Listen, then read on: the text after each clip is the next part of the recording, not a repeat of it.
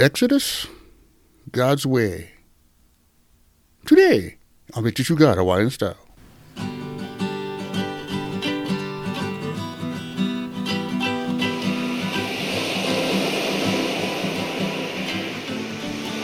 Aloha Friday, everybody. I'm your host, Brother Mel, and I say thanks for listening to the show. Well, today we're talking about when God makes a plan, trust it. So go on, guys. I hope you had a good week. I hope this Exodus thing will show you and got you better with trusting God and answering God, and you see the mistakes they've been making and say, "But that's not for me." I hope it went that way for you, but if for some reason it didn't, we always like to say one prayer on Friday for the brother and sister. They just, they're struggling. We want everyone to keep up. So right now, if can, and you put Uvai, just put that with me right now. Father God, we pray for the brother and sister. They wouldn't try. They wouldn't try to walk this new path. They wouldn't try, and it didn't go good for them. We just pray, Father God, that this show would shed light and show them that you are the God of Almighty, and that following you will lead us to the right path and to where joy and peace is for us. In Jesus' name, amen. Okay then, the reason God seems like he does things so hard, things for him are so elaborate, it's because it has to match the power and the knowledge that he possesses. When he makes a plan, guys, and he tries to rescue somebody or bless them, it's going to be with no limitations because he has none. He's going to aim for what's great, bro. He's not going to aim for this mediocre, bro. There you go, this, something lepo. He won't do it. And sometimes his greatness, it stretches us to the point where it's uncomfortable, huh?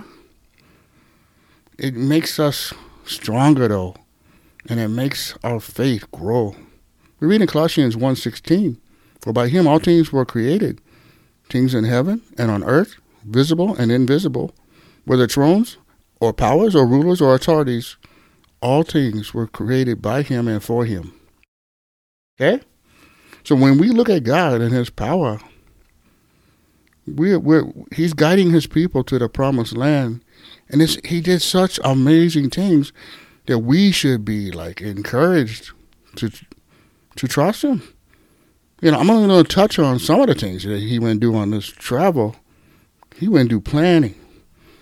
But we'll start off with, by day, the Israelites followed this pillar of a cloud, and by night, God gave them a pillar of fire to follow. Now, during this journey, God never left their side. He protected them the entire time. That's encouraging. He sent an angel who engulfed the Egyptians who were chasing them, and they supplied a darkness for them so they could get away. And all the plagues that God had put on Pharaoh and hardening his heart, that guy, he was a hard-headed guy, and God was putting it on him heavy and nonstop.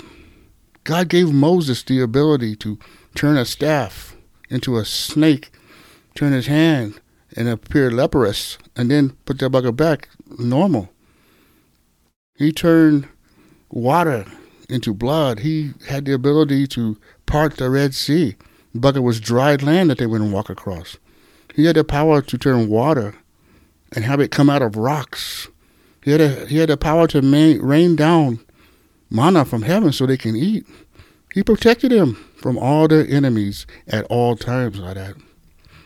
Here are some provisions that, this is small, but it's pretty amazing if you think about.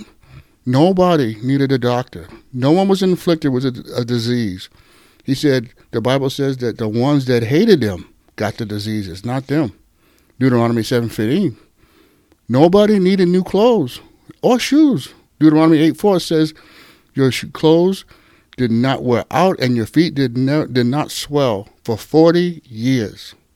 Guys, come on. You just got to listen, guys. Just like me, God has done great with the Israelites, and he just tried to give them good, and they just did not get it. And that's the challenge for us. Not only does God want and make good plans, he completes them in his right time. God is able to bring things all together on heaven and earth and accomplish what it needs to be done. even if you get in trouble, even if it's not your fault, even if a coworker or someone comes at you, gives you a hard time, God has the power to frustrate them.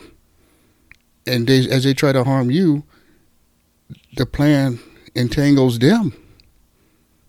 We read in Genesis 50:20, you intended to harm me, but God intended it for good, to accomplish what is now being done, the saving of many lives. This is when Joseph was sold into slavery and his brothers were jealous of him, and they act like they wouldn't kill him, but they sold him into slavery.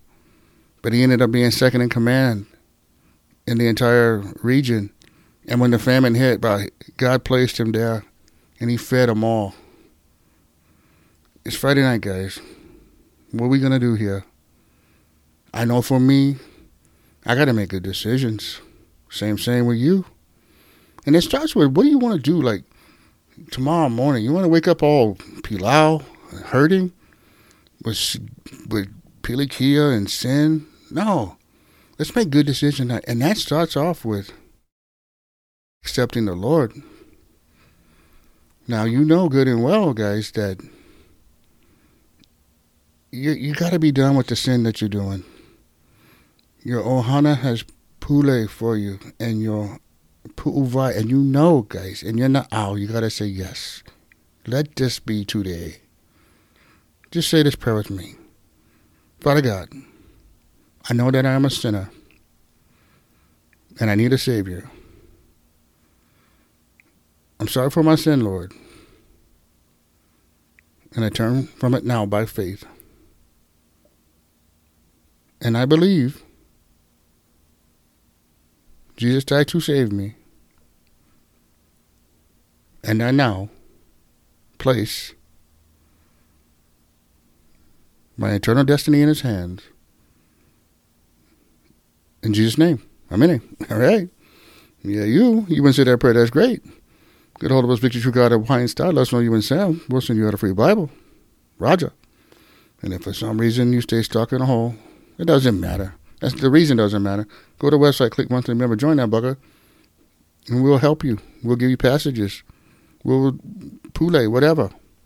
And tell a friend about Victory True God at Hawaiian Style. Let them know, hey, Monday they're going to come back with another topic. Guaranteed.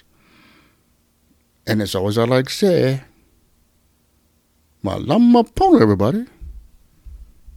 Take care.